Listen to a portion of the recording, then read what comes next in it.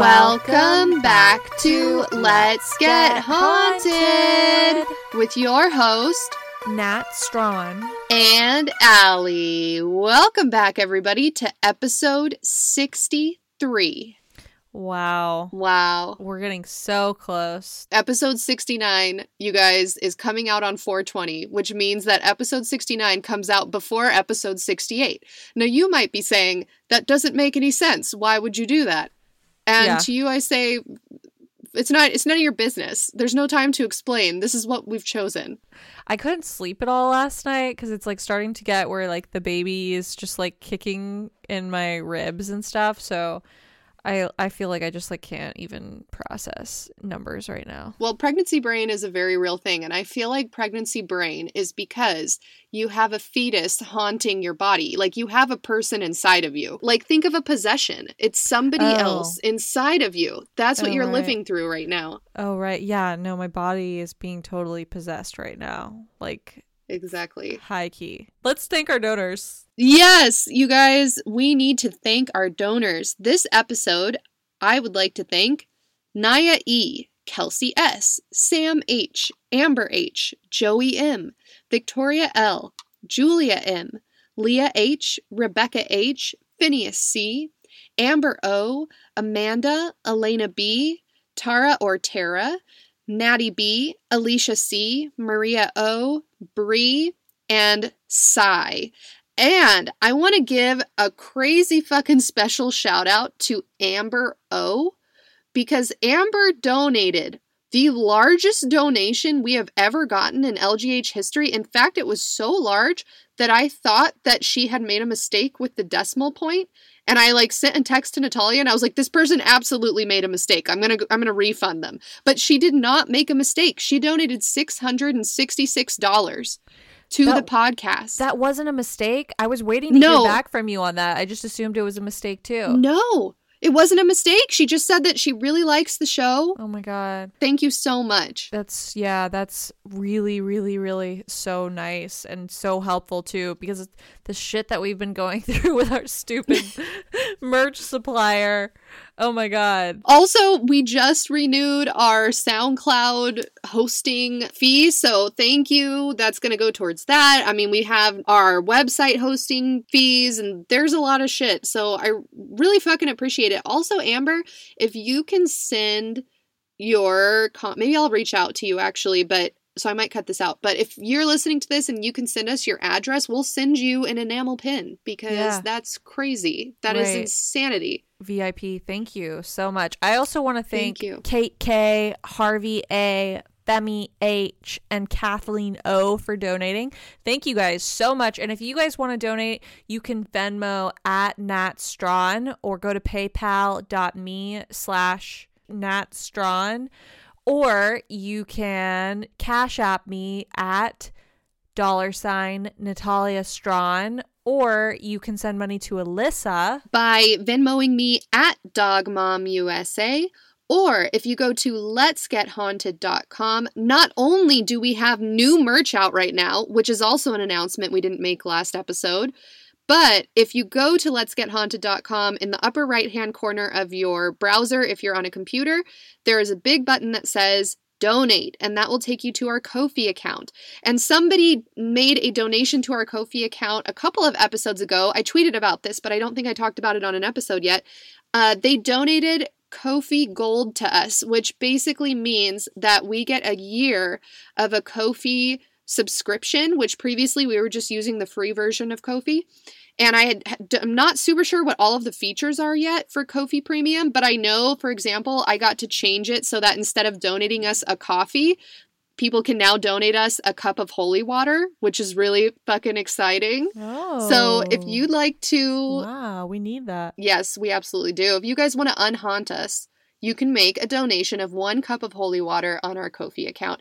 And also, I wanted to shout out Grace K, who made a donation last month for $100. And normally when people make anything above $100, they get a shout out. And I forgot to shout you out, Grace. I forgot to say, like, fuck, thank you. Thank you so much. And also, if you're listening to this and you're like, oh man, I can't donate that much, we have people regularly donate us 69 cents, $4.20, $6.66. like anything. We are so grateful. Yeah, seriously, it all adds up. It really does. And we're really appreciative of you guys, and we love you and feel really grateful that we are able to put out this podcast with all of your guys' help, because as you know, through no choice of our own, we have no sponsors. So we really do appreciate it. I know we make a lot of jokes. Also, before I get into today's story, Natalia, I just really quickly wanted to shout out all of our social media accounts, because I know we have some new listeners from the Dynamic Banter crew. So if you'd like to follow us, here are our socials. Instagram @Let's Get Haunted, Twitter @Let's Get Haunted, Reddit r/Let's Get Haunted. We also have a Facebook account, which is facebook.com/Let's Get Haunted. And we have a YouTube channel, youtube.com/C/Let's Get Haunted. Yeah. Oh, we also have a Discord. And I saw some people in the subreddit saying, hey, where can I find a link to the Discord? If you go to our Twitter, our pinned tweet is our link tree. And at the bottom of the link tree is a link to the Discord server if you'd like to join. And Natalia, I know you spend a lot of time in the server. Do you want to give people a taste? What's that like? What's it like in there? It's absolute fucking chaos. If you have the attention span of a rabbit, and you also really like to feel a community vibe of other people who are the same as you, you should hit up the Discord. It's fun. You know, there's a Nat chat in there that I check really regularly. One of our channels is a Nat chat where you can talk to me on there. We also, like, people have, like, spooky channels on there. There's, like, a haunted, not safe for work, but it's like not nudes though. It's like cats and stuff. There's a lot of memes on there. You guys, it's heavy memed. It's heavily memed. Yeah. And I will say I went in there and I was like, this Discord is wild. And then someone responded to me and they were like, it's called Discord. And they got more upvotes than I did on my own like channel. And I was like, okay, clearly I've lost control of the Nat chat. Incredible. I love it. I fucking love it. I also, we just posted to our Instagram account. We normally post about 4 fan arts a week. And one of the fan arts from this week is one of our listeners drew a chaotic as fuck illustration of a possum smashing a nut button. And then it says in like scribbled, like Slender Man writing above it, it just says there's no time to explain. And one of the comments that somebody left was like, this is the perfect image for Let's Get Haunted because it's so chaotic, but also somehow fancy. And I was like, yes.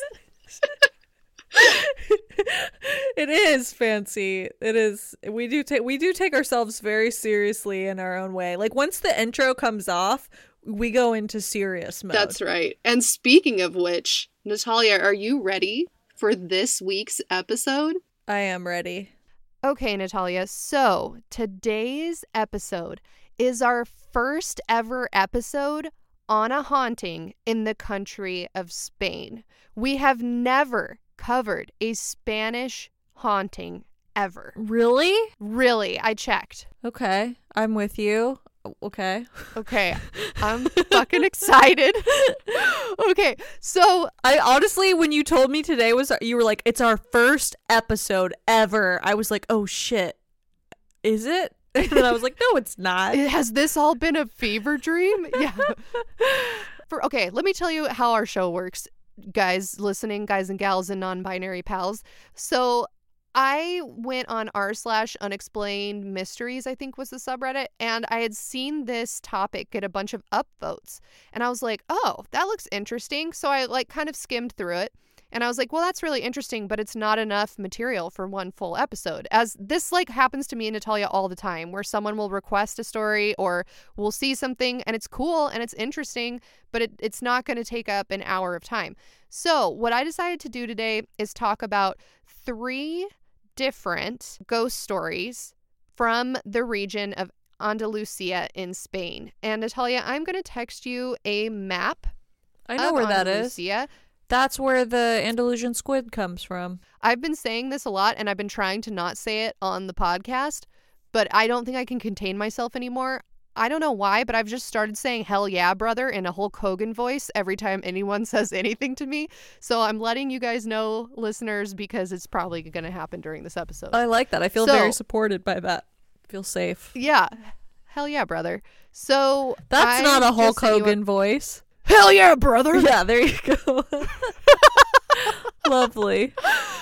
So I just sent you a map of Andalusia, and I'm hoping that you can read off the different regions that appear in Andalusia to our listeners right now. Andalusia is sandwiched by the Atlantic Ocean and the Alboran Sea. It's right above Morocco. Mm-hmm. It's basically southern Spain. And they've got Huelva, Seville, Cordoba, Jaén, Granada, Almeria, Malaga, and Cadiz. For those who don't know, Spain is divided up into 17 different regions called autonomous communities. And Andalusia, as Natalia said, is the southernmost autonomous community in the country. And it's also the most populous, with over 8 million Spaniards living in the region. So for people who have visited Spain, odds are you've probably been to Andalusia because it is the most populous. It has a lot of really famous landmarks. So Andalusia is also, without a doubt, the most haunted region in all of Spain. And its 8 provinces each offer their own unique ghost stories and folklore. So those 8 provinces are the names that Natalia just read off to you. And before I get into some of my favorite Andalusian ghost stories that I found during my research, I am going to tell you which regions we're covering today. So if you look at that map in front of you, I am going to tell you a ghost story from the region of Seville, the region of Malaga, and the region of Jaén. And if you guys want to see all of the photos that I'm going to be talking about today and that Natalia is going to be describing to you, you can go to @Let'sGetHaunted on our Instagram, where I'm going to post the photo dump for this episode. So our first ghost story for today comes from the province of Seville. In the province of Seville, a nun named Sister Ursula is said to stalk the halls of the Andalusian Parliament building. According to legend, Sister Ursula was a nun of the Order of Charity who worked at El Hospital de las Cinco Llagas, or the Hospital of the 5 Holy Wounds. During the 17th century, a quarter of Seville's population died during a plague. The main hospital at the time was the Hospital of the 5 Holy Wounds, and the majority of plague-ridden citizens were brought there for treatment. Around 26,000 plague victims entered the hospital alive, but of those patients, nearly 23,000 perished. According to legend, Sister Ursula roamed the halls of the hospital and was known for being particularly cruel to the dying people within. Because of this, when she herself died of a painful unknown illness, nobody at the hospital was particularly sad. Then her ghostly visage began appearing in the hospital's hallways. Slowly at first, her eyes would appear in a smoky haze before quickly fading away.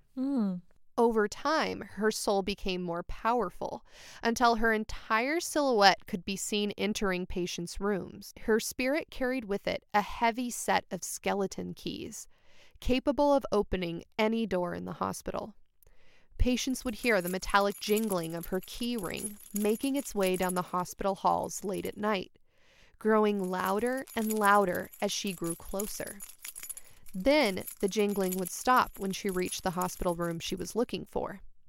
If you were unlucky enough to be in the room she chose, you would see the door slowly creak open as the nun's black silhouette slipped through the cracks. Her dark soul would then materialize completely, forming a full-bodied apparition in front of her victim. She would then strike down the victim, reaching into its body to pull out the struggling soul and drag it with her back to hell.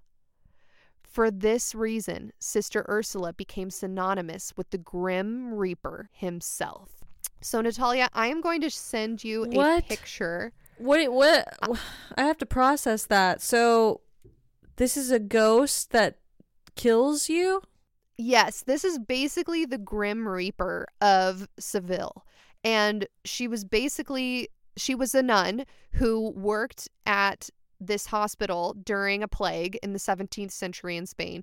And rather than like take care of people while she was alive, rather than like be nice and have good bedside manner and help people, she actually was just super cruel and indifferent. And then she died of this mysterious illness, but her soul is thought to still haunt that building. So I just sent you a picture.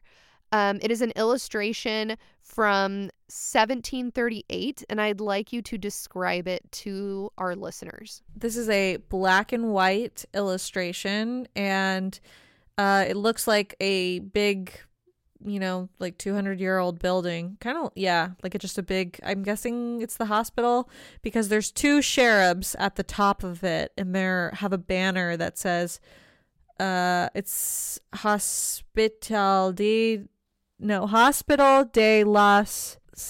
Sangre de Sevilla. Yeah, so the hospital had two different names. It was called El Hospital de la Sangre, which is Hospital of the Blood, and it also was called Hospital of the Five Holy Wounds, or El Hospital de las Cinco Llagas. That's like not a place I want to go when I'm sick. Right. Like a place called Hospital of the Blood.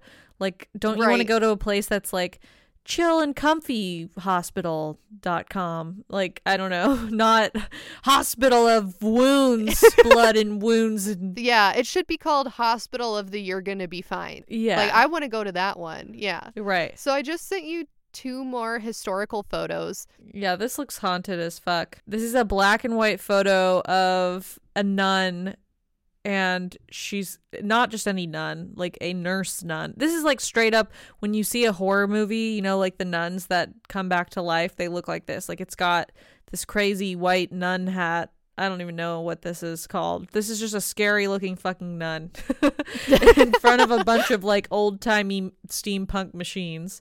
And then the second photo is another very haunted, creepy looking nun standing in a room and in this hospital. And it's weird because like all of their technology just looks like weird steampunk like furnaces with tassels hanging off of them and like weird bottles, and there's like legitimately like steam valves and stuff. So I could see why this hospital is called Hospital of the Blood, because you probably go there and lose a lot of it. Exactly. Well, and as we just learned, in its heyday, it's like heyday of operation was during a plague. Right. And only 3,000 people made it out of that hospital alive during that plague. And in fact, Sister Ursula herself died during that time. We don't know what she died from. All we know is that nobody was sad because she was a bitch. Okay, so yeah, got that much. You may think that the story ends there, but the hospital remained in operation until 1972, when it was abandoned for several years before being converted into the Andalusian Parliament building. During the conversion process, many construction workers reported seeing Sister Ursula wandering through the halls, groaning and moaning as she checked for patients in empty rooms. Oh. During renovations, a mass grave was even uncovered on the former hospital's grounds, thought to perhaps be the bodies of plague victims. Rather than leave the remains intact or give them a proper burial, the construction company is said to have used a bulldozer to crush the human remains until they were pushed into one manageable pile. After this, the skeletons and bone fragments were transported to a different mass grave off-site. Renovations finished in 1992, and shortly thereafter, politicians began working within the former hospital. In a 1995 interview with politician José Ceballos remarked that every member of parliament knew about Sister Ursula's presence. In fact, many of the politicians had seen her before and made sure to walk in pairs for protection if they were in the building at night. On one occasion, a female politician was walking through the parliamentary halls when she saw Sister Ursula floating above her in a balcony. Hardly believing her eyes, she caught the attention of a politician of the opposing party who happened to be walking near her. Together, they looked at the nun, who in turn stared back at them as she slowly floated, suspended in midair. In March of 2002, on a particularly frigid morning at 3:30 a.m., a nighttime security guard was making his rounds through the Parliament building when he heard a muffled cry coming from one of the interior courtyards known as Patio 3. The voice wailed, "Get me out of here! Please get me out of here! Get me out of here, for God's sake!" The security guard quickened his pace, fearing that someone was in danger.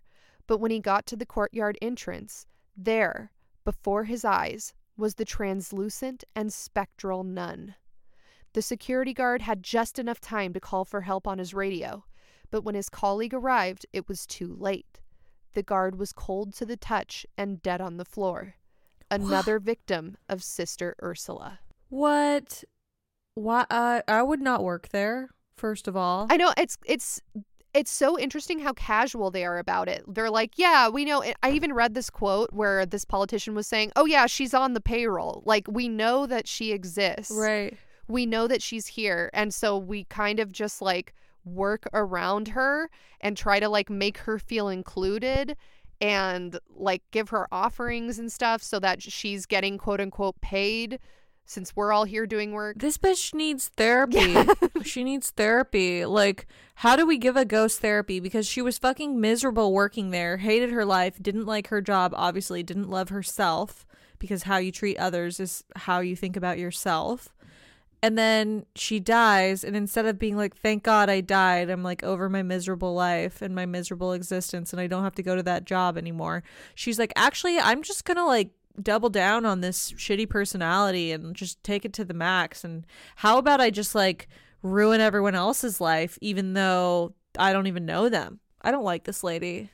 There needs to be some sort of exorcism. I feel like therapy for ghosts is right. just an exorcism. Like, you can move that's on. True. She needs like Dr. Phil. She does. She needs the person who made the fan art of the devil as Dr. Phil. That is what Sister Ursula needs, because apparently she is already dragging people to hell anyway. That's what part of the legend is that she's the Grim Reaper.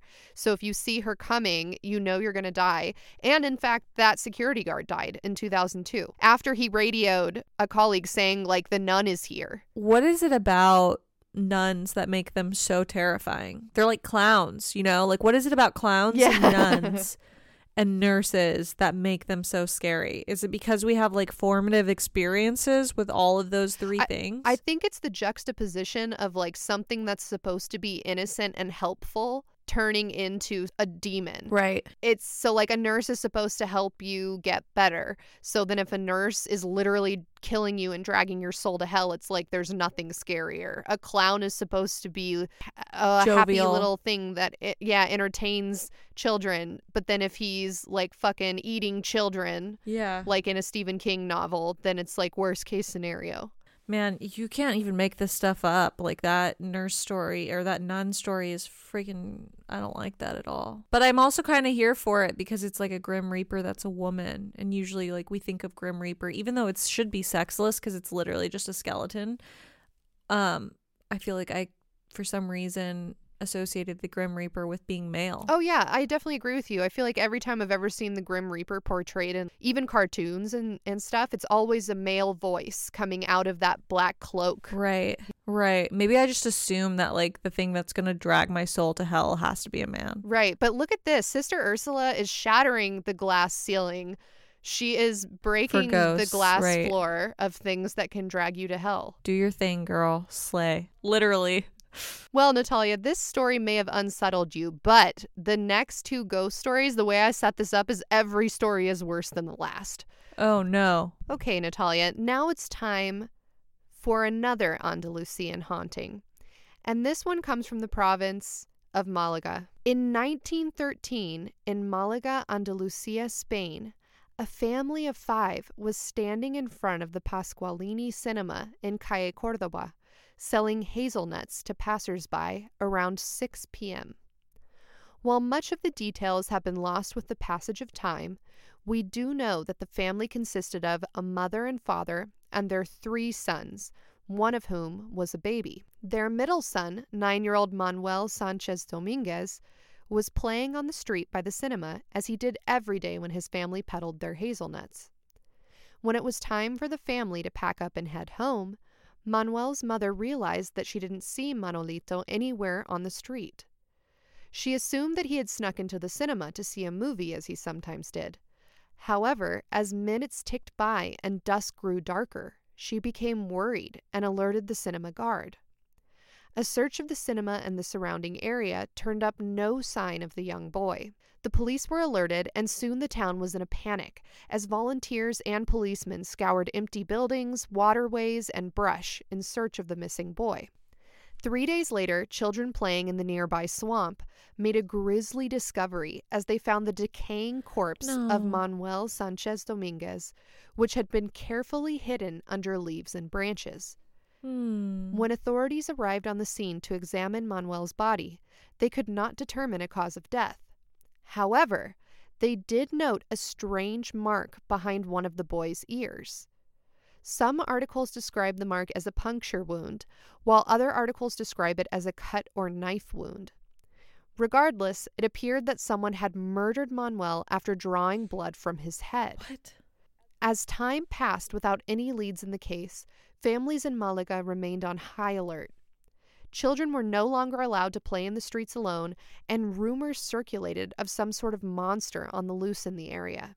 6 months after the discovery of Manuel's body, police received a tip. Apparently, a man who was drunk in a bar had started bragging about how he knew more than the police did about the horrific murder. The police tracked down the man and his friend, who were known to locals as El Moreno and El Trapero. During the course of the police interrogation, both men ended up confessing to the murder, but the mystery was just beginning. According to El Moreno and El Trapero, they were stumbling together down the street one evening after a night of heavy drinking.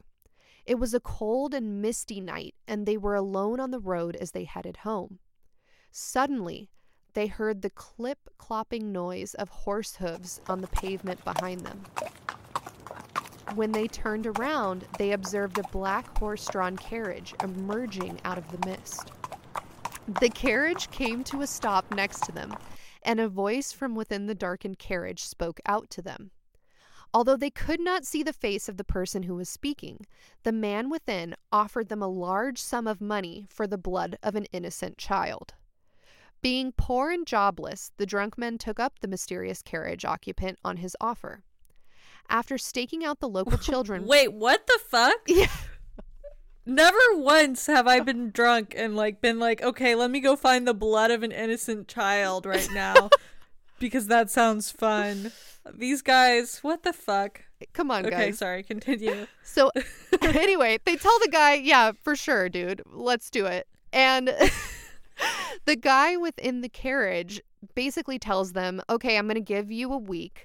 And in 1 week, I want you to meet me at a crossroads. And he gives them the name of these 2 streets, says, meet me at this crossroads. And I want you to meet me there with the blood of a child. And if you do that, I will give you an insane amount of money. And this story actually happened. I want you to know this actually happened. It's in history books and stuff. It's verifiable. There's police reports. All of this happened. But we don't know how much money the guys received. That's not in the report. So after staking out the local children for several days, the men encountered little Manolito playing alone in an alley near the cinema one day and lured him to the swamp. There, they tortured the boy before drawing his blood into a glass vial given to them by the man in the black carriage. Once they successfully drew blood, they felt that they had no choice but to kill Manuel since he had seen their faces and was already badly injured. Then, that same night, they went to a crossroads where the man had told them to meet and awaited the arrival of the carriage. At 3 a.m. exactly, they heard the familiar sound of horse hooves on pavement. The black carriage pulled up, and a single pale white arm extended from beyond the carriage curtains. El Moreno placed the glass vial of blood into the pale hand, which temporarily disappeared from view within the carriage. Then the hand reappeared with a sack of coins. The sack was dropped into El Moreno's outstretched arms without either party saying a word. Then the carriage began to move forward until it disappeared again into the night. The person from the black carriage was never found by police.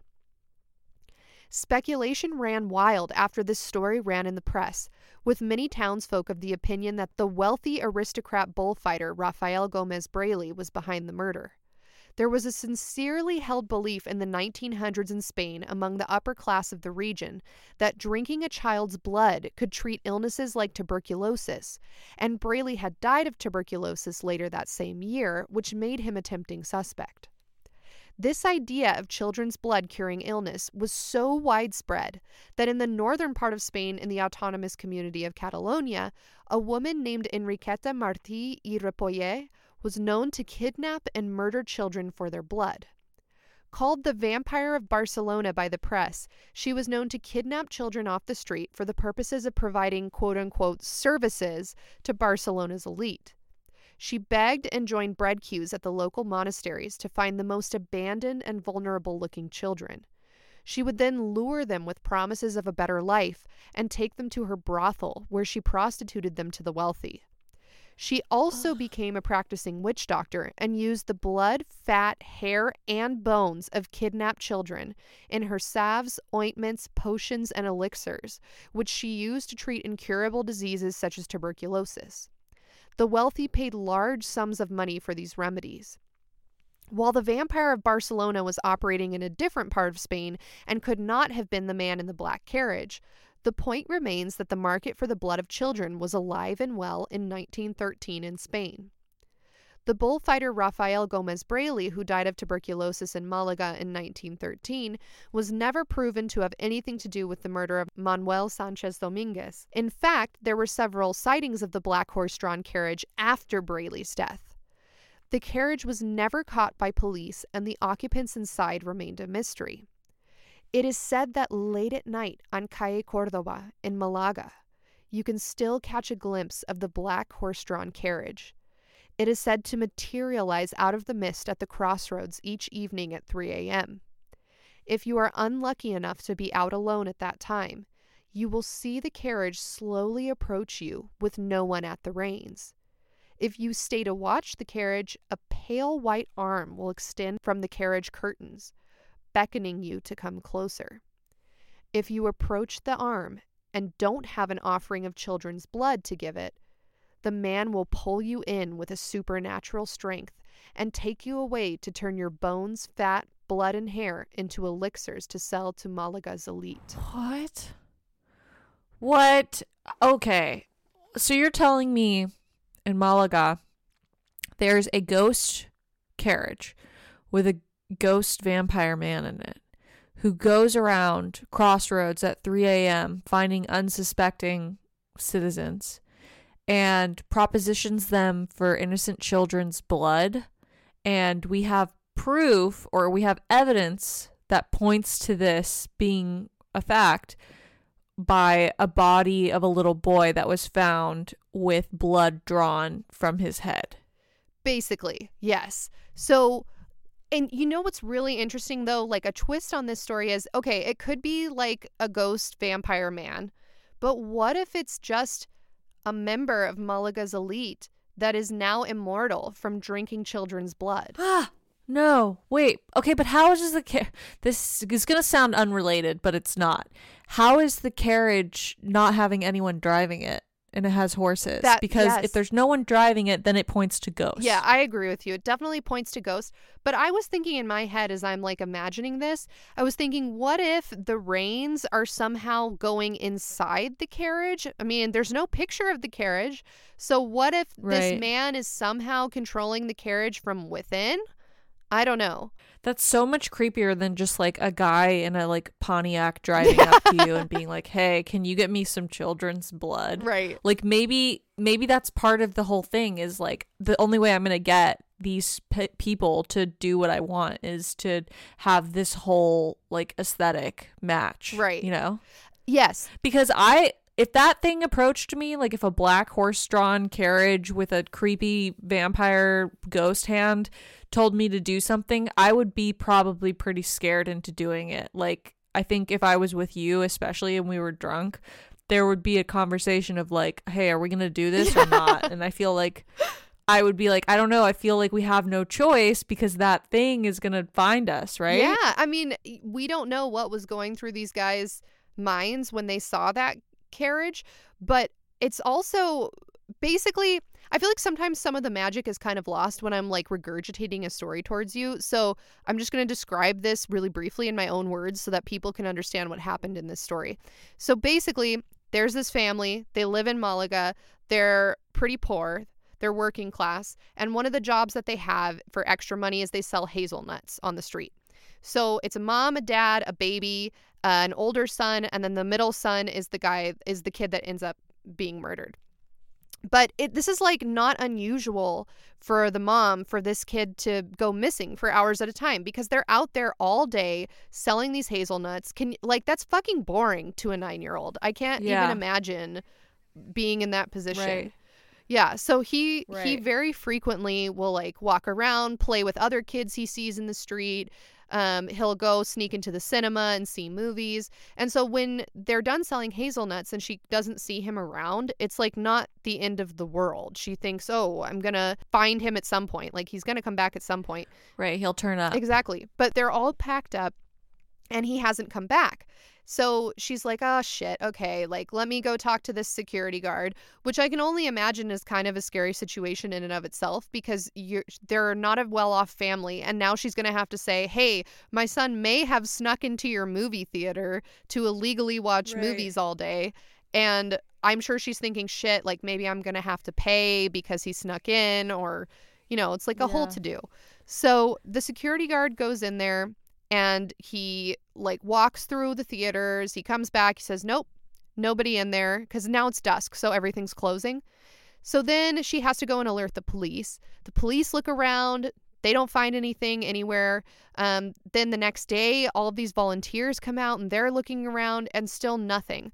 And then 3 days later, these little boys that live in the town are walking around this swamp playing hide and seek when one of them tries to hide under this brush, this like big bush.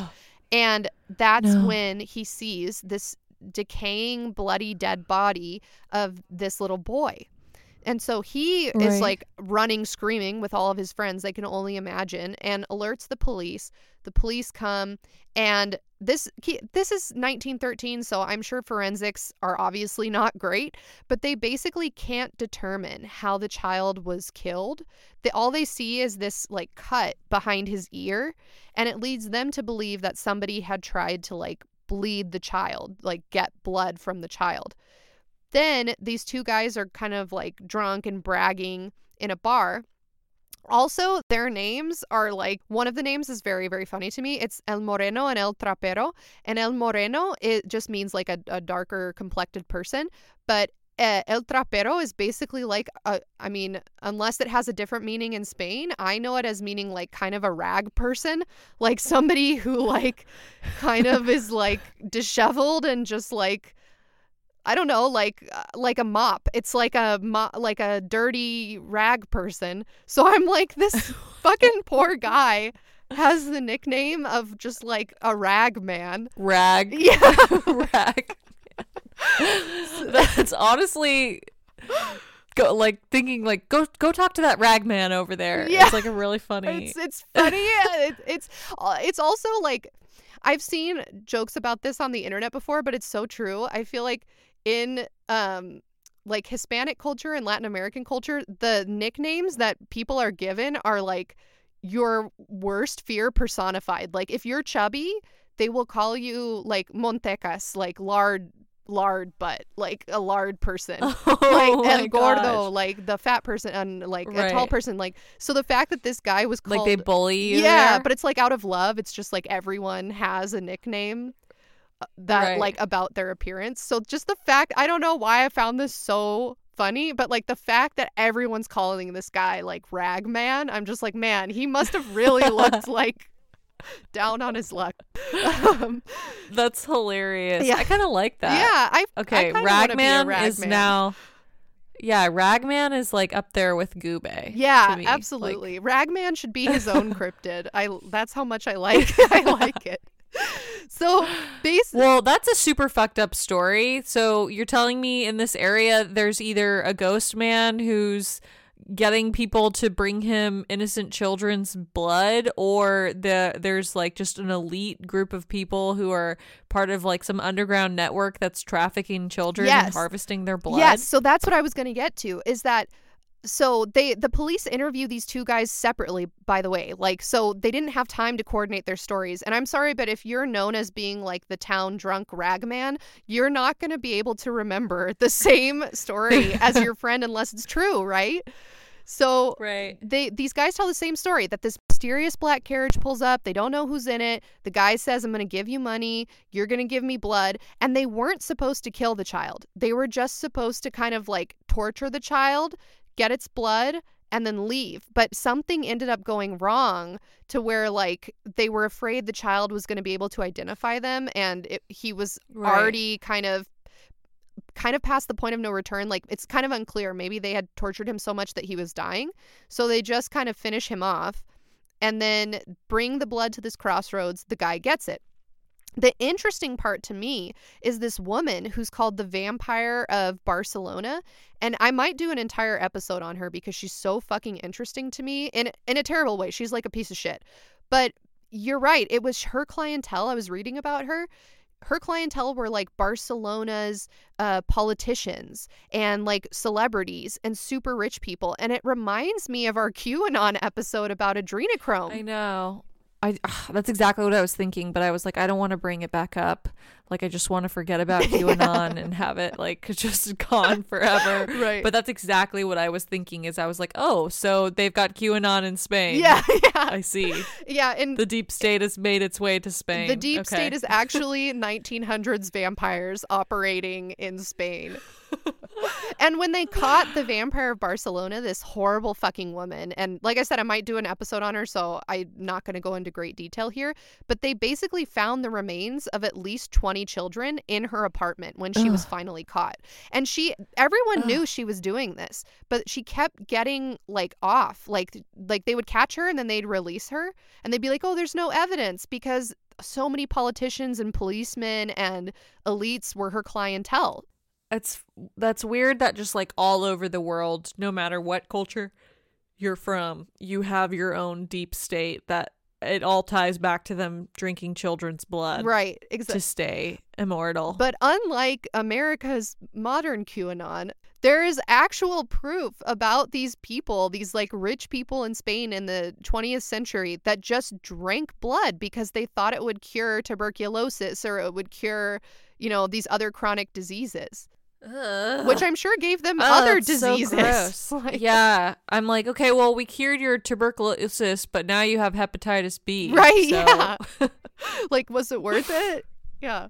Okay, so Natalia, to wrap up that story, I am going to send you a newspaper clipping, because when I told you, oh, this is like a true story, it has verifiable facts, I saw you make a face at me because it's like, well, how the fuck could that be true? It's so horrific. Yeah. So I just want to send you I see a newspaper clipping, if you want to describe it. I am looking at a newspaper clipping, and yeah, there's black and white photos. This says, the caption, there's 4 people here. There's a man, a young boy, a woman, and a baby. I'm assuming that's the family, right?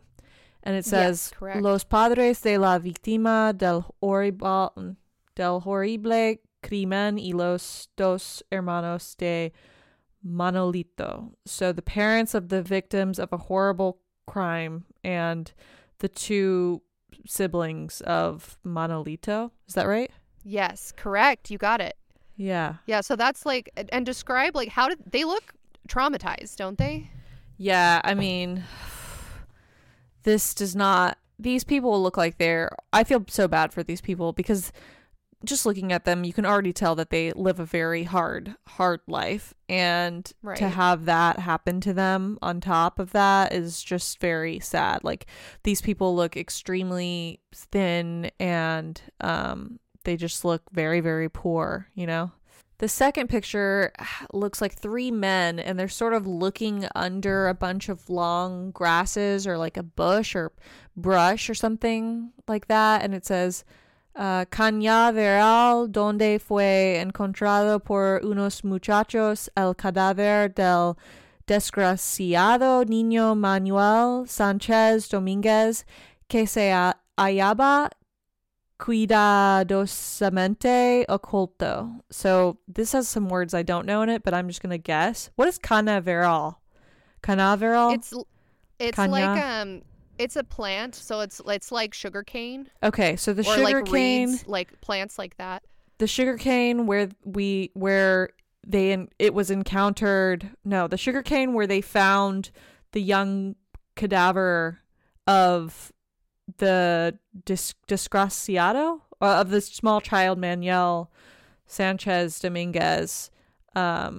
We're calling something, people think it's occult based or something. I don't know. What does that mean, Alyssa? Translate that. There's so many different words in there that I've never seen before.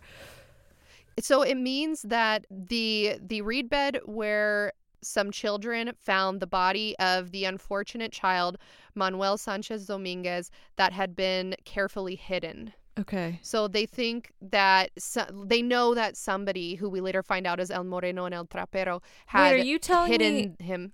Occulto means hidden? Yes, correct. Oh, wow.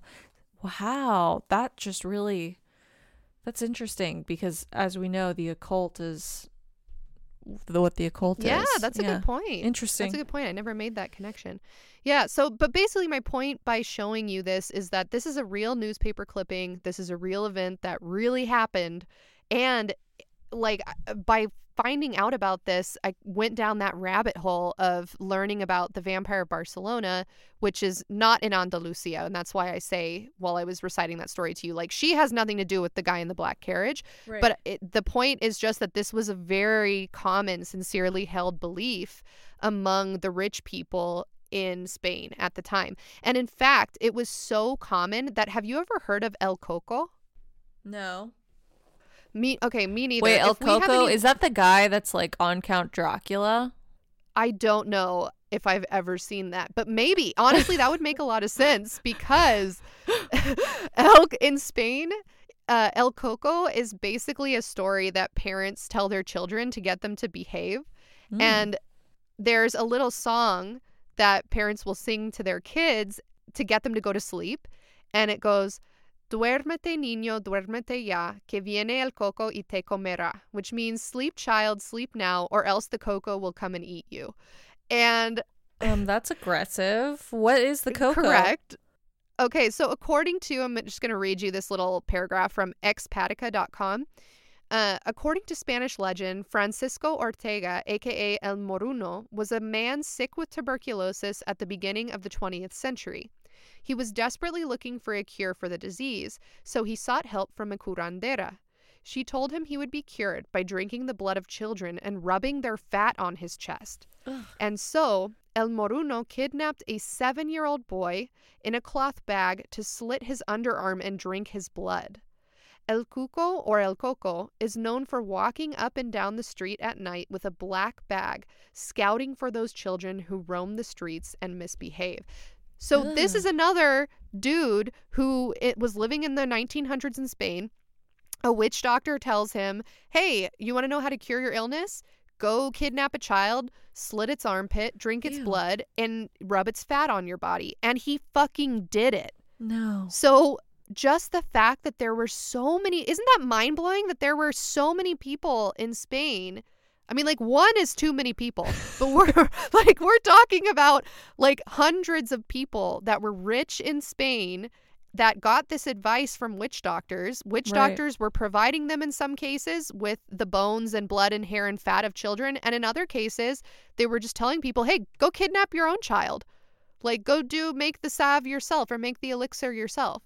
Yeah, I don't think I'd have the balls to be edgy in Barcelona at that time, because if someone straight up told I can get behind astrology, I can get behind crystals, I love yoga, I'm into meditation, but if the way to be alternatively edgy into wellness was, oh, you need to drink children's blood and smear their fat all over you, I would be absolutely not. No, I can't do it. That's a really good point. Like modern, like 1%, like we live in such a comfortable society now that it's like, oh, the path to health and wellness is reading the stars and lighting some sage and like putting a crystal next to your bed at night. Manifest your intentions with a candle. Right. But back in the day, life was just so fucking hard to the maximum. Like it was like balls to the wall, maximum difficulty level. That it was like, all right, you want to live past the age of 20? Kidnap a child, stab it, drink its blood, and then grind up its bones and make a paste. Like that's how intense it was to live back then. Poor children of this time. They have to worry about someone going around that's going to do that to them too. El Coco. Also, that led me down another rabbit hole about like cryptids in Spain. And this has nothing to do with the story, but I just want to tell you. You know how we have the tooth fairy in America? Yes. In Spain, they have Ratoncito Perez, which is a mouse. He's a little mouse whose name is Perez. Ratoncito? And he wears... Ratoncito, and he wears a little hat and a little vest, and he comes in through the pipes at night and he leaves coins for children's teeth. Is that like not the cutest thing you've ever heard? Okay, that is straight up adorable. I would way rather have a vest wearing tiny rat come and visit me at night than a fairy. Yeah, exactly. Think of the magic of that as a child. Yeah, America has no culture. Agreed. Well, we just borrow from everybody, but make it worse. Okay. All right. Now, the final Andalusian ghost story that I have for you today comes from the province of Jaén and is my absolute favorite of the 3 stories from this episode, and it is fucking wild. Okay. So I need you to take your robe and buckle the fuck up because I'm buckled shit is happening. It's buckled. I'm ready. It's buckled. All right. Hold on for your dear life. So, in the city of Bélmez de la Moraleda in Jaén, Andalusia, Spain, there is a house known as La Casa de las Caras, or the House of the Faces. The house is thought to be the home of hundreds of spirits who reveal themselves to anyone who enters. It does not matter who you are. If you go in this house, you are guaranteed to see a ghost.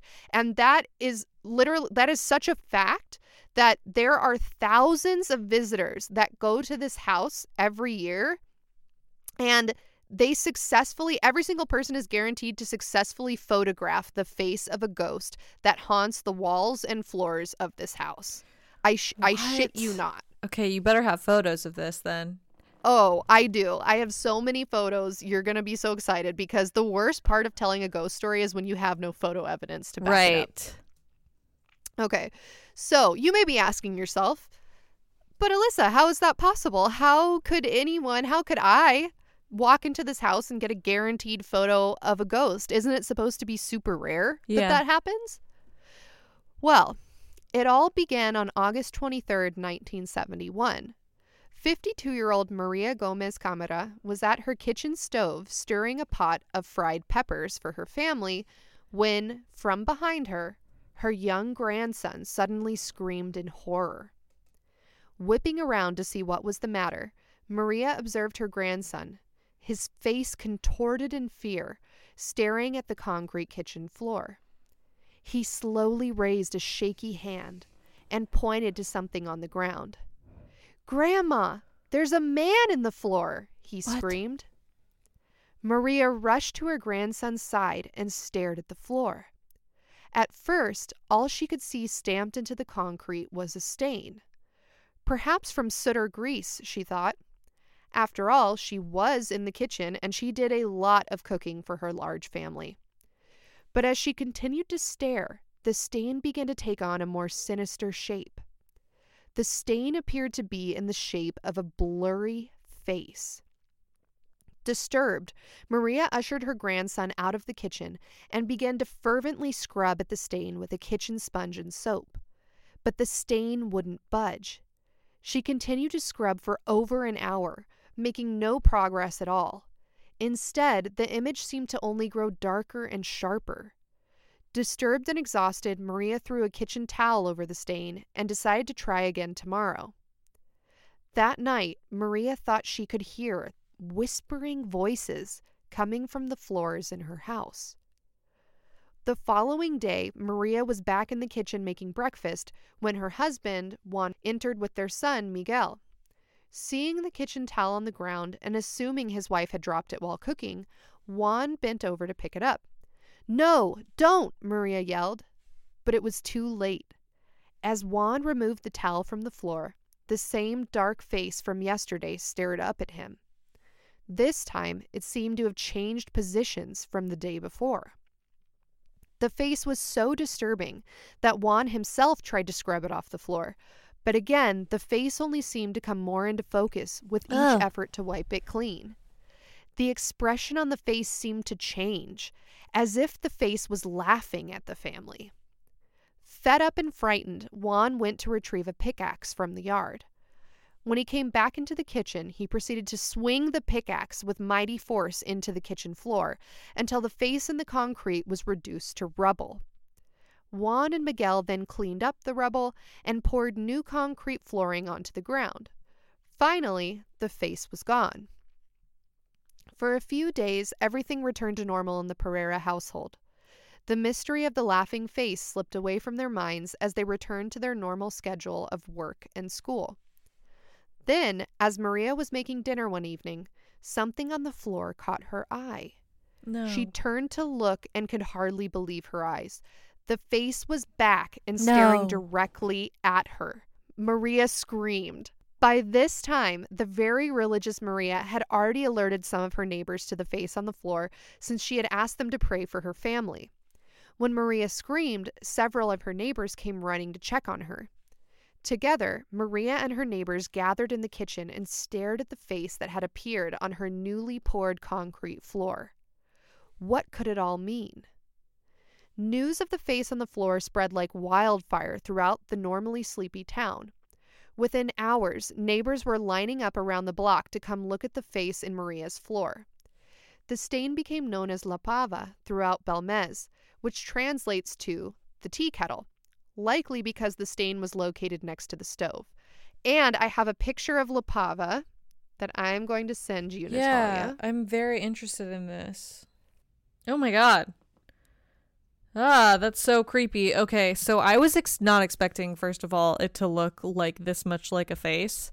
So I'm very surprised. Okay, Alyssa sent me a photo of what looks like the ground, like stained concrete or something like that. And yeah, it's very clearly a face, like 2 eyebrows, 2 eyes, nose, 2 nostrils, even got the laugh lines next to the lips, and yeah, then it looks like the mouth is open, and yes, or maybe it's a mustache. Maybe that's a mustache and not laugh lines in a beard. Yeah, but it's clearly a face. Like, there's no mistaking that. That's so creepy. So it just materialized, though? Like, yes. What did they do to bring that haunted shit into their lives? Well, that's what she's wondering, too, because she's super Catholic. Yeah. So this is very disturbing and alarming to her. And they're from, like, a very small, very poor town. Basically, nothing really happens there. I read it had less than 1,000 inhabitants at the time that the story took place. So it's basically just like a town that has a church, and that's kind of it. So this to her was really upsetting, and so it's easy to understand how she would have run to her neighbors immediately and told them, hey, this crazy shit's happening. I need you to pray for me. And it also, like, when I first heard the story, I was like, wow, it's really dramatic that her husband took a pickaxe and just, like, smashed the floor. Yeah. But it kind of makes sense, because if you're super religious and you don't have a lot of education, you're from a poor town, your mind is probably automatically going to jump to, like, this is a demon or a ghost or something bad. Especially because, like you said, that face is fucking creepy. It looks like it's laughing. Yeah, what else was that face from? Like, I'm trying to think of logical explanation for why that face could be there. Why would the soot make that kind of pattern or something? I don't know. And they have no reason to lie about this since they believe, that they're haunted, and that's, like, not something cool to brag about. It means you've been, like, exactly fucking around with something you're not supposed to. And right.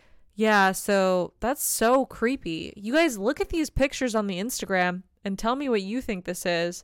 Is there some sort of logical explanation for this? Because I'm freaked out. I need someone to be like, no, yeah, this is just if you pour your tea in the exact same way for 5 hours straight, it'll make this perfect face in the concrete. But yeah, no, I don't see how that could be a mistake. That's like, you guys, it's a fucking face.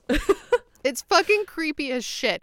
Okay, so if you go to that house, there's more than just that face you can see?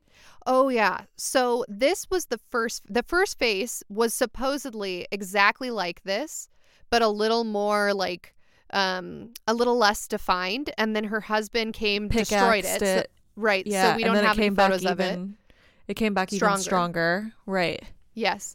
So eventually, so many people start visiting Maria's house each day that news of La Pava, which is this face, reached the mayor of Bélmez himself, Manuel Rodriguez Rivas. And Manuel was like, what the fuck is going on in my little fucking tiny town? Nothing ever happens here. So he decides he's going to send some representatives to see the face in person. And he's kind of hoping, like, maybe this is an exaggerated story. I mean, we have like a very small population. I'm sure there's some logical explanation and people are just kind of getting whipped up into a frenzy because nothing ever happens here, right? Right. So he's hoping that he can prove that it's a hoax or prove that there's a logical explanation so that life can return to normal, because this is kind of taking over everything in the town. Yeah. So yeah, I could imagine. Yeah. So in the meantime, while the mayor is kind of thinking all of this stuff and getting ready to send people to Maria's house, Maria's husband Juan is preparing to once again destroy the kitchen floor and pour new concrete. Like, they are not entertained by... That did not work the first time. It made it worse. Right. Why would that work a second time? Right. I ask myself that all the time, though, when I do things more than once and expecting a different result. Like, oh, I stayed up till 3 a.m. last night and I felt like shit today. Guess I better do that again. So I kind of like feel where Juan's coming from. But so anyway, Juan is preparing to just pickaxe the shit out of the floor because he is not entertained. He does not like that there's all these people in his home. He doesn't like all the attention La Pava is bringing them, because you're right. People are starting to say, like, what did this family do? Right. Like, why are they cursed? Is this the devil? And for a super Catholic family in a super Catholic town where there's basically just a church and that's it, this is not a cool thing. It's not cool to be alternative. So yeah. He's getting ready to pickaxe the shit out of the floor, but Mayor Manuel steps in and he forbids the Pereira family from destroying La Pava. Instead, he orders that his representatives cut around the face and remove it for scientific study, because his goal is to prove this is a painted-on face or this is soot in a weird pattern or something like that. So a crew of professionals descend upon Maria's home and gingerly cut out La Pava. After removing the face, the crew decided to continue digging into the foundation of the home, much like Juan had done with his pickaxe the first time La Pava had appeared. However, this time the crew continued to dig deeper and deeper until they hit something. 10 feet below the kitchen floor, excavators were met with another mystery. 4 skeletons were interred in the dirt below the house. What? Adding to the mystery, all 4 of these skeletons were missing their skulls. So that's what the faces were? It was like their ghost faces? Oh, I don't understand why, but it's related. It has to be related. It's no coincidence that there's just a mysterious ghost face. Decapitated skeletons underneath their house? Well, that's a great fucking question, and everybody's wondering the same thing. So at first, the townsfolk think, okay, well, maybe these are the bones of soldiers, because the Spanish Civil War had taken place along a few years. I don't remember exactly what year it was, but there was a Spanish Civil War, and it was like a big fucking deal. Like, Maria was alive for it, so it wasn't really that long ago. She was pretty young, I think, when it happened. But it's still fresh in the town's mind because they saw loved ones die in the war. They had, family members that were soldiers that died. Families got separated. So it was a big deal. So that's what people are thinking. They're like, well, maybe this is like some war crime shit. Like, these are the skeletons of some people that had something horrible done to them during the Spanish Civil War. But the bones get excavated and taken to a forensic laboratory, and they end up being carbon dated to the 12th century. But no identifying markers were recovered, so the identity of the 4 skeletons was never determined. All they know is that these are 4 people who died in the 12th century and were buried where eventually Maria's house was built.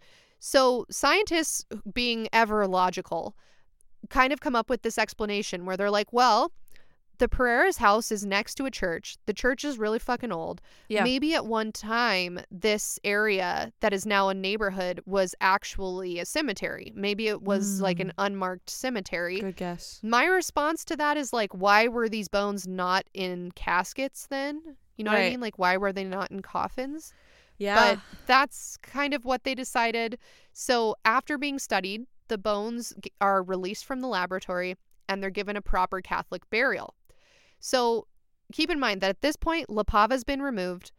They found these fucking skeletons under La Pava. They remove them and they give them a proper Catholic burial. Right. So Maria, being Catholic, she's thinking problem solved. Like, this is what the problem was. Is that now it's going to be healed. Exactly. Because as we've learned from most of our cultural folklore episodes and cultural story, like episodes that deal with other countries and their cultures, one of the main things for a lot of different countries, America included, United States included, is that people need to have a proper burial in certain religions in order to pass on. Yes. So this makes sense to her. And she's thinking, all right, everything back to normal. So they end up, they put dirt back in the hole. They pour new concrete. The concrete's brand new and clean. And she's thinking, great, problem fucking solved. And for about a week, literally everything was back to normal. They stop having visitors. Kind of the news is kind of dying down. Everyone thinks problem solved. Until one morning, Maria comes downstairs to find La Pava reappeared in the new concrete. And this time, he wasn't alone. No. 3 smaller faces appeared around La Pava, and they appear to be the faces of children. Maria counted the new faces. 4 total. Could these be the faces of the headless skeletons that had been under her floorboards? Yeah. That's kind of what I'm thinking. And it makes total sense. Again, I feel like Maria's being very logical about this. She's making these connections. And so she's like, all right, what did I do last time that helped me? The mayor found out and he sent someone to like excavate my house and he helped me with like scientists and stuff. Right. And she's also thinking, I can't keep paying to like get my floor re-poured, so I need help. I need somebody to take an interest in this. So she reaches back out to the mayor and she's hoping that he's going to be willing to send another team to remove the new faces, pour new concrete. But by alerting the mayor, she inadvertently kind of alerts more people again because news starts spreading that the faces are back. Yeah, so, this is amazing. They're like, the face came back and it's got 3 more faces with it. You got to see this shit. Right. It's nuts. So they keep having visitors coming back like all down the street, like people visiting her house. And keep in mind, she's not making any money from this. Like, this is not a fun time for her. It's basically just harassment. Right. So the mayor, though, he does want to help. So he is getting analysis done of the first La Pava that he cut out. And the scientists basically are running whatever fucking tests they run to see what is going on with this piece of concrete. And the results of the report are that no paint fragments, no pigments, nothing you can paint or draw with was detected. So the origin of the faces can't be explained. Oh my God. I love this story. Yeah, it's nuts. So like I said, busloads of visitors begin arriving at Maria's house daily, hoping to see the faces in person. By the fall of 1971, it's estimated that Maria was receiving between 1,000 and 10,000 guests a day. Oh my God. And she's totally overwhelmed. And she decides, all right, this is a 2-story house. Me and my family, we're just going to live upstairs, and we're going to leave the front door unlocked because I'm tired of people just banging on my door, coming in at all hours. Yeah. Like, I'd rather them just like come in, look, and leave. So she takes basically all of her expensive shit and just like moves upstairs with her family. And well, that's very courteous, I feel like. Yeah, you know? Absolutely. But I also think she's from such a small town that I just don't think she knew what to even do. You know, right. Like, imagine you're living in a town of like 500 people. Maybe some of our listeners do live in small rural towns. And then all of a sudden, buses are pulling up. Comment below if you found something interesting in your house, if you would set up a museum in your home for everyone in your town to come look at it for free. Or maybe you already did that, in which case I really want to fucking know about that. So then one day Maria notices that a new face appeared on the floor. This one became known as El Palau because it appeared to be the image of a bald man, estimated to be in his 50s or 60s. So I'm going to send you a picture of El Palau, and I want you to describe it to our listeners. Why are all these faces coming up? Because at first I thought it was the skeletons, because there's 4 skeletons, but now there's even more faces coming up. Are the ghosts like evolving into different ghosts? Are they growing in age? Or like, are they just inviting other friends over and they're like, hey, we're at this place where these people are just cool with us. They're not axing us or anything. They're just letting us live there. In fact, they're so cool that they're just, you know, letting hundreds of people come stare at us every day. Like, you got to get over here. You got to become a La Pava. So the first picture I sent you is of those 3 other faces that crowded around La Pava. And then the second one is of El Palau. So if you can describe those. These are just so clear. Like these, it's crazy that there's no sign of pigment or any kind of drawing, because it literally looks like perfect drawings of people. So whatever's projecting itself out there is like really wants it to be known as a person, you know, like it's very clear. So this one of the 4 looks like a girl, and she's got her hands to her chest and she's looking forward with kind of like a look of sorrow. And there's a young child next to her, looks like a little boy, kind of looking forward with that same look on his face. And then in darker colors on the opposite side, there's 2 faces looking in the opposite direction that almost look like a shadow version of the first people, like just like a sadder version of them, of a little boy and a woman, and they're looking the opposite way. So I don't know, this feels like demonic or weird. And then, the more that you look at it, the more you can see other faces, right? It's like it's crazy. Like, there's another face, if you turn it to the other side, you can see like 2 eyes on the left side and a little mouth underneath it. And then above the woman, I see like a skull. I mean, It's like the more you look at it, the more you can see faces. Yeah, I don't want to look at this more though, because I feel like I'm getting haunted by it. So I'm exiting out of that photo. I'm looking at the next photo you sent me. It's just a big rock with, like a really creepy little, this one doesn't even look human. It just looks like a creepy ghost alien thing crouching. Scary as shit. So scary. So after months of visitors, a local newspaper finally picks up the story. And as the fame of the Bélmez faces grew, news reaches outside of Bélmez into the governor of Jaén. And much like the mayor of Bélmez, the governor of Jaén was both intrigued and bothered by the story. And he also wants to disprove the faces as a hoax. So he hires renowned Spanish paranormal investigator named Germán de Arumosa, and Germán enlists the help of his colleague, Professor Hans Binder, an internationally respected paranormal researcher from Germany. And according to encyclopedia.com, Germán reported on some 18 Bélmez faces that had grown beyond the cemented hearth on the tiled kitchen floor. Even when the professor covered and sealed the floor with plastic, new faces appeared under the plastic, although the seals were not tampered with. So basically, this governor is like, all right, we're going to debunk this once and for all. So let's get this guy who's super famous as a paranormal researcher in Spain. Like, people respect him. He's not just some, quote unquote psychic or witch doctor or whatever. And so his name's Herman, and Herman gets his colleague Hans from Germany. So now this is like an international effort. And they say, okay, here's what we're going to do. To prove that it's a hoax, we're going to tell the family they cannot go into the kitchen for like 2 weeks. And we're going to put down plastic. We're going to seal off the kitchen, put down this plastic seal, like a laminate over the floor. So that way there's no way that if someone's painting this, there's no way it can be done. Right. And what ends up happening is more faces appear underneath that plastic seal. I feel like I feel like especially in that photo, it looks like a happy version of the mom and the little boy, and then a sad version of the mom and the little boy. So I wonder if this house is just like a hell, Right. I don't know. I know they're definitely not comforting faces, at least in my opinion. I look at this and I'm like, what the fuck is happening? This is not good.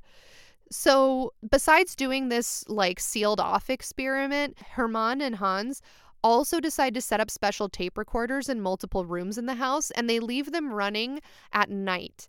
And when they listen back to the recordings, they could hear multiple disembodied voices that didn't belong to any member of the Pereira family. No. And these were EVP recordings, which we've talked about EVPs on this show before.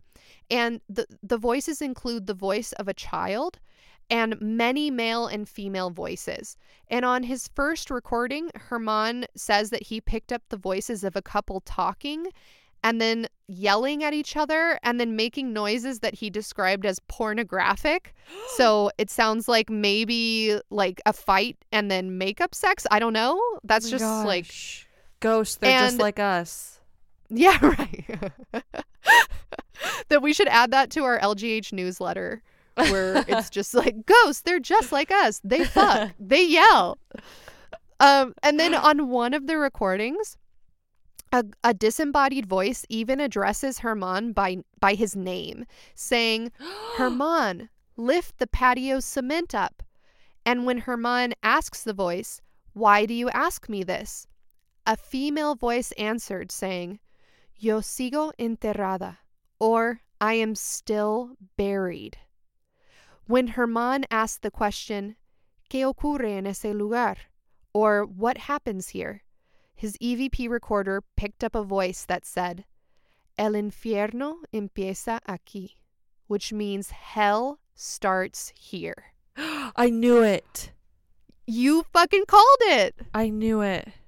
Oh my God. So these people literally live on top of hell and they're just moved to the top floor? Rather That's than what Herman moved thinks. Out forever.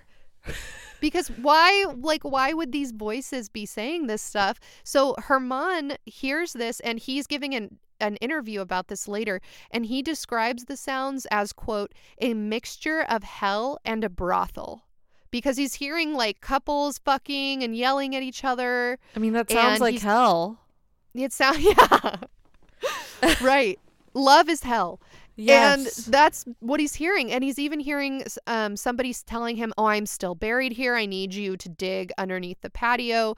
So according to an article published to burialsandbeyond.com, in September of 1981, Jose Martinez Romero, a writer and paranormal investigator, visited the Pereira household and recorded his experiences.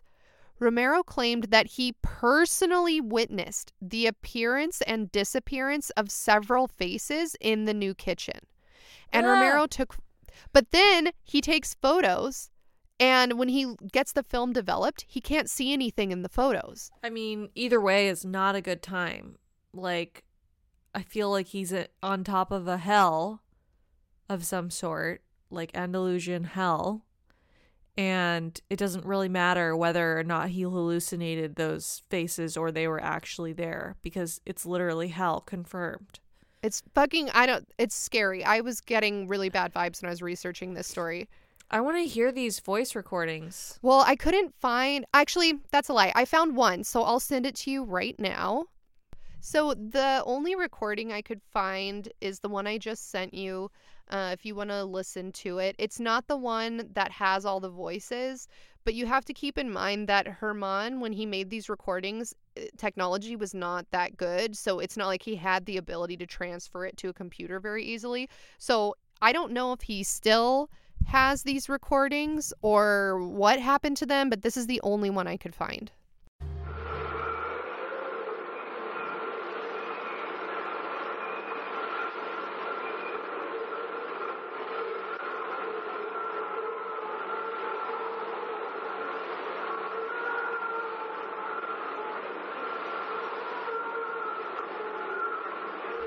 Okay, I feel like I definitely shouldn't have heard that. Whatever that was.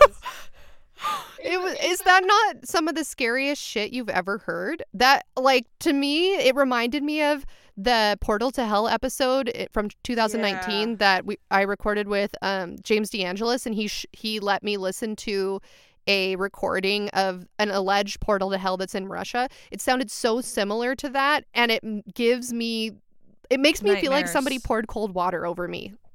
Yeah, I really don't like that at all. Yeah, terrible. So Jose Martinez Romero, the guy that took the pictures of the faces, he says that he saw some materialize in front of him and then disappear. Well, he was trying to get pictures as these faces were showing up and then disappearing. And when he got the film, I know, so scary. And when he got the film developed, you can't see any faces in it. So he doesn't want people to think that he's lying. So in 1988, he returns to the house with another investigator named Andrew McKenzie. And the faces, there's still a lot of faces all around the house, but Romero is surprised because the faces have changed quite a bit. They're darker, but they're more blurry. And this leads him to believe that there is a direct link between the faces and Maria Pereira's state of mind. Because when Maria is feeling unwell or sick or tired, the images kind of fade. And so this leads him to come up with this hypothesis. He thinks that these faces are directly tied to Maria. The reason why the faces are there is because of Maria. And that when she dies, these images are going to disappear permanently. She's like possessed or something? So maybe she has... I mean, we're going to talk about the theories at the end, but yeah, they basically think that she might have the ability to make these faces appear. So in 1990, the Institute of Ceramics and Glass in Spain decide to run a series of chemical tests on 2 concrete samples from Maria's home that contained faces on them. And yet again, the researchers are hoping to prove that somebody had painted the faces as a hoax, but much like those 2 previous tests conducted by the mayor of Bélmez and then later the governor of Jaén, the results of these tests come back negative for paint pigments too.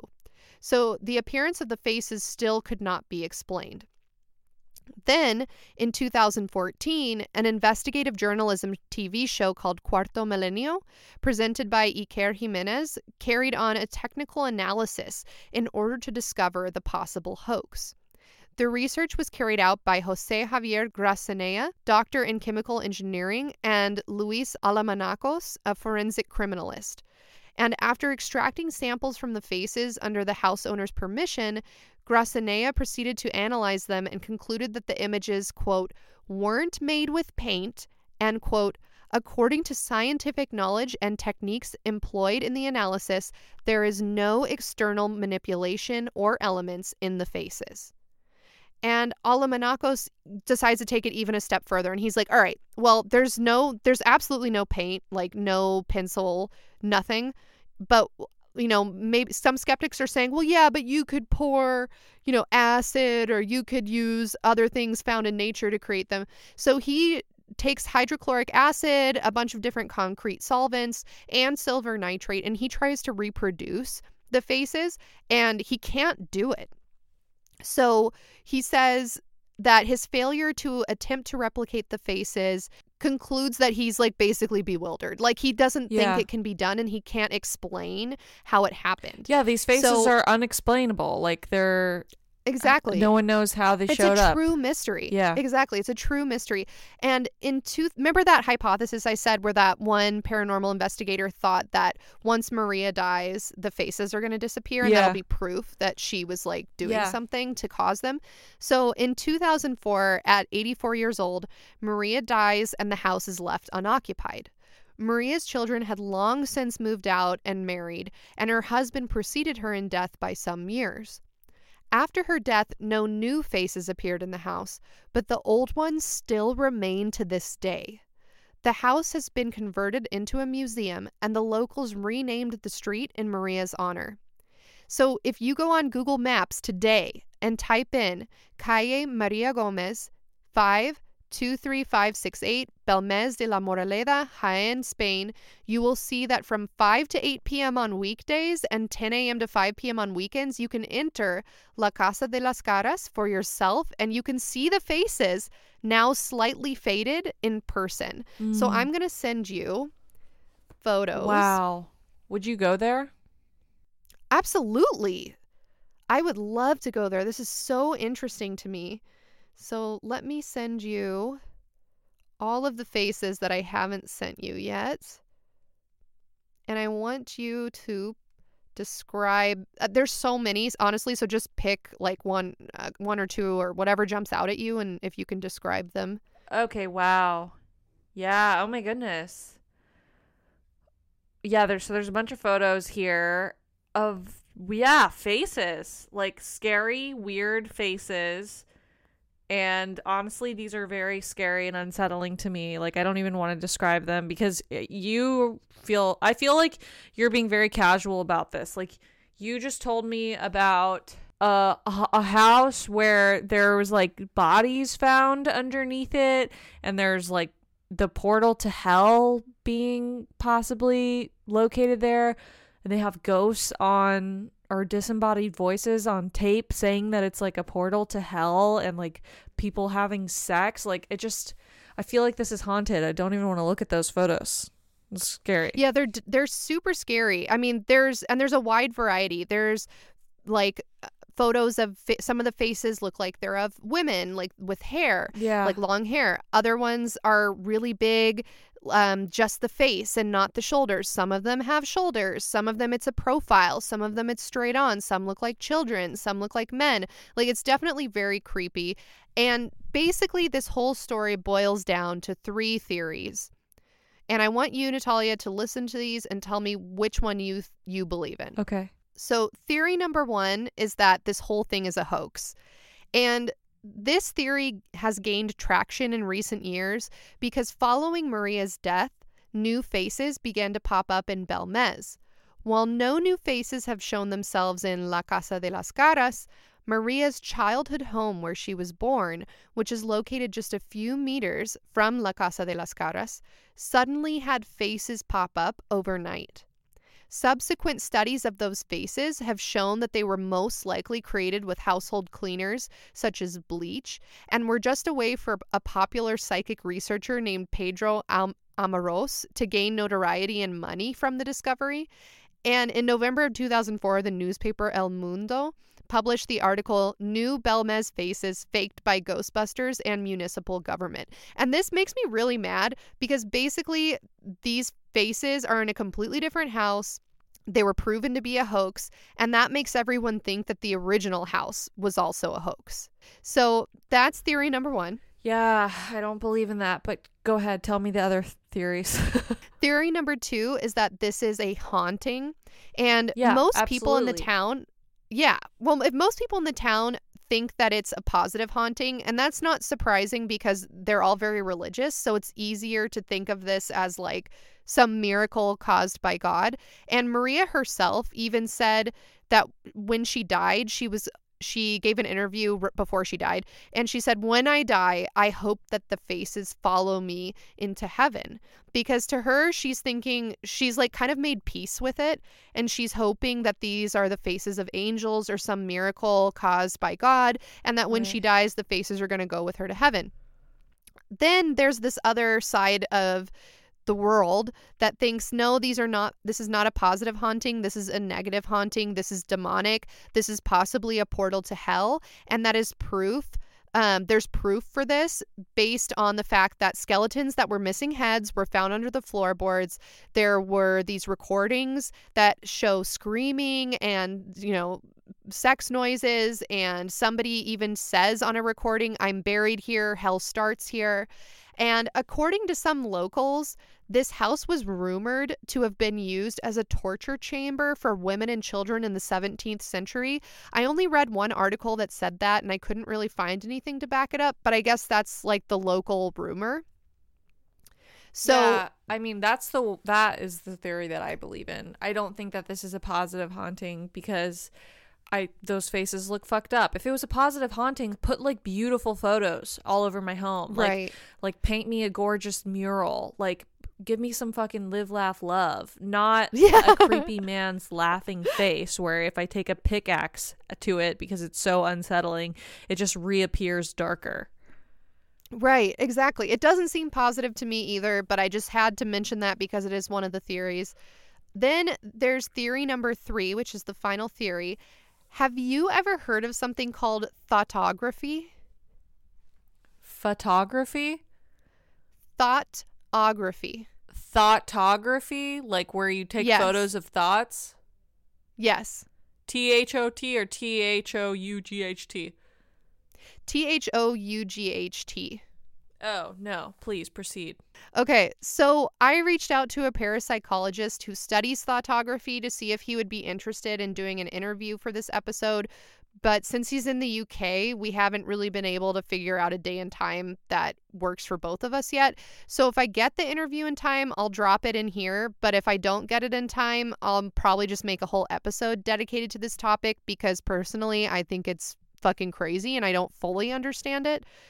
So according to Ranker.com, some people believe that thoughtography, the ability to burn images into objects with one's mind, is a form of telekinesis. And as I was kind of looking into this topic, there have actually been people, there was like one guy from Japan who can supposedly do this, and he's been studied and people can't figure out how he's doing this, but he seems to be burning images from his mind into like a piece of paper or into a wall. That's crazy. Yeah, so it's thought to be telekinesis. So if Maria had this ability, regardless of whether or not she knew about it, it is possible that she kind of like imagined the faces of Bélmez into existence. So in a nutshell, the theory behind thoughtography posits that some people are able to manifest their emotions and thoughts into another physical form if they choose to concentrate them in that way. And believers in thoughtography point out that the faces in the floor seem to move and change with Pereira's moods. And this would basically suggest that the faces are kind of like a mood ring. But if that's true, then the faces, basically people who believe in thoughtography kind of think, well, then the faces should disappear when she dies. And as we know, the faces didn't disappear when she dies. So I mean, maybe she was just super fucking good at thoughtography and could burn the faces for eternity into the house. I don't know. But that's theory number 3. And there's basically this really sad backstory too about Maria. Like I said, she was born during the Spanish Civil War. And there's this little story that aired on that show I talked about that aired in 2014 called Cuarto Milenio.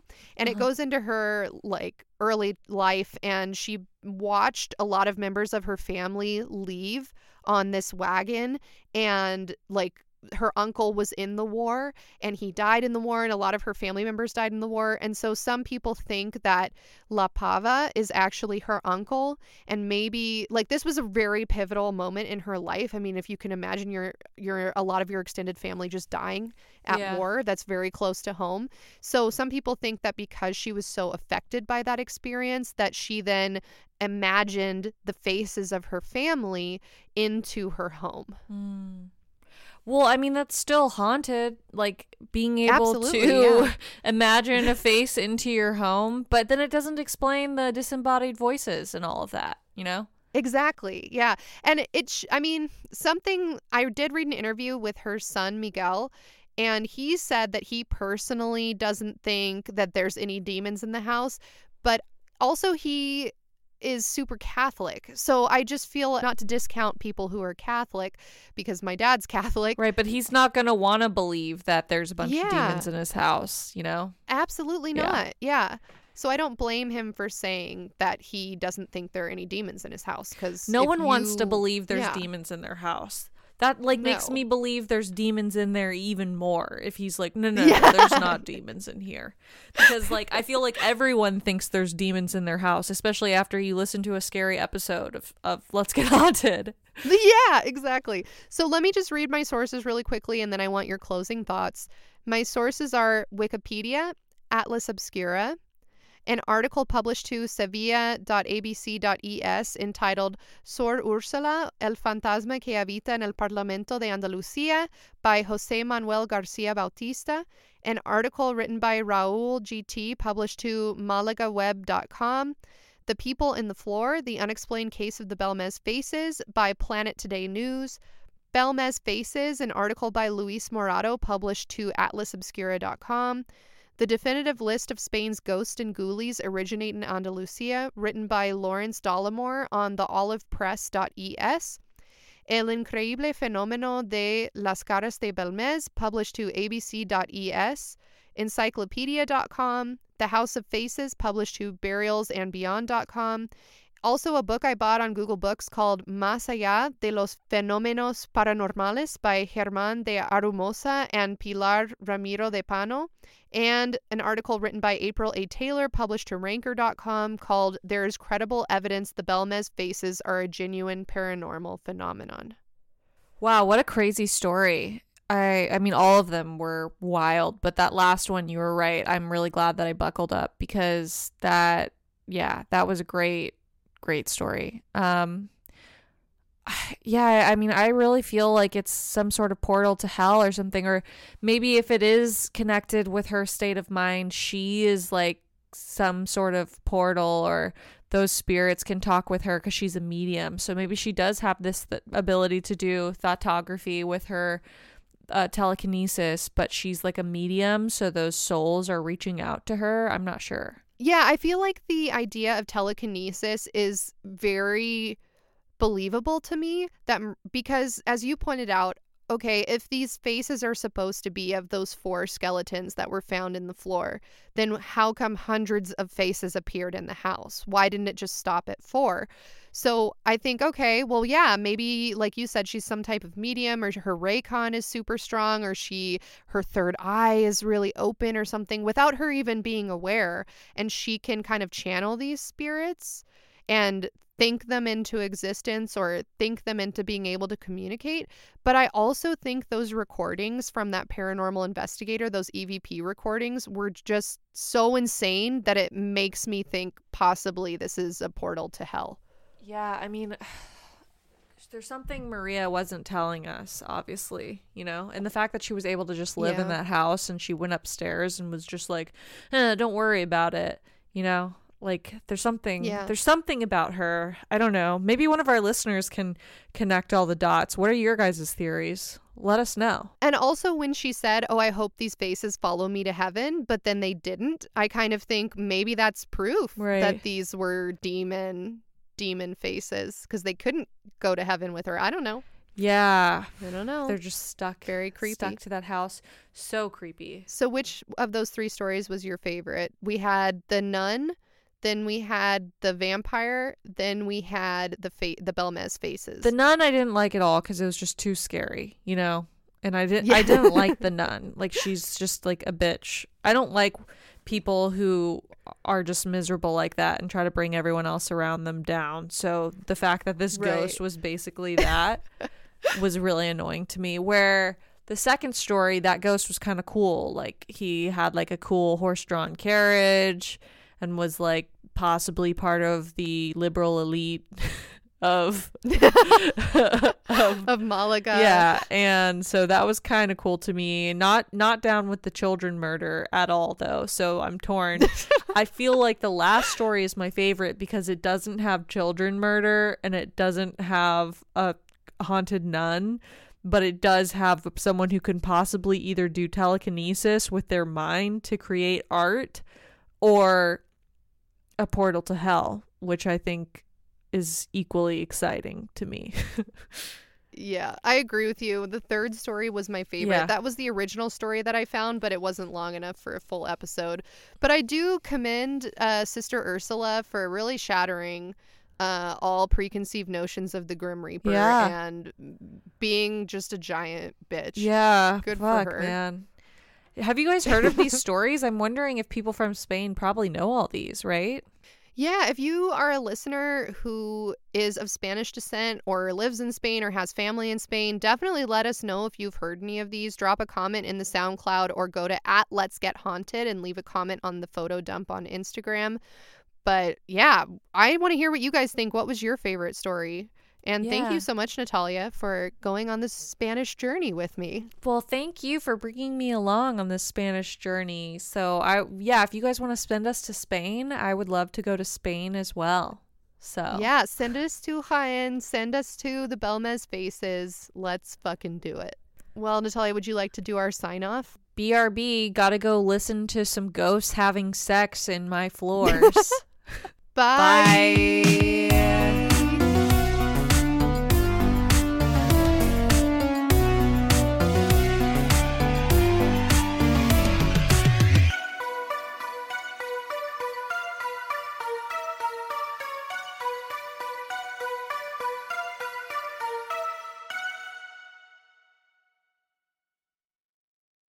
$5,000. That's the average amount of money people in the U.S. are now spending on gas in a year. $5,000. That's crazy. If you drive, you have to download Upside, the free app that gives you cash back every time you get gas. That's right. You can earn real cash back with Upside just by buying the gas you're already buying. You can literally start earning cash back today. I use Upside every time I fill up, and I've already made around $300. You're putting gas in your car anyway. Why not get real cash back? If you like free money, download Upside. I'm saving the cash I earn from using Upside to help pay for a vacation later this year. Download the free Upside app now to earn cash back every time you buy gas. Use promo code SAVE to get an extra 25 cents per gallon on your first tank. You can cash out anytime right to your bank, PayPal, or a gift card for Amazon and other brands. Just download the free Upside app and use promo code SAVE for a 25 cents per gallon bonus on your first tank. That's code SAVE for a 25 cents per gallon bonus.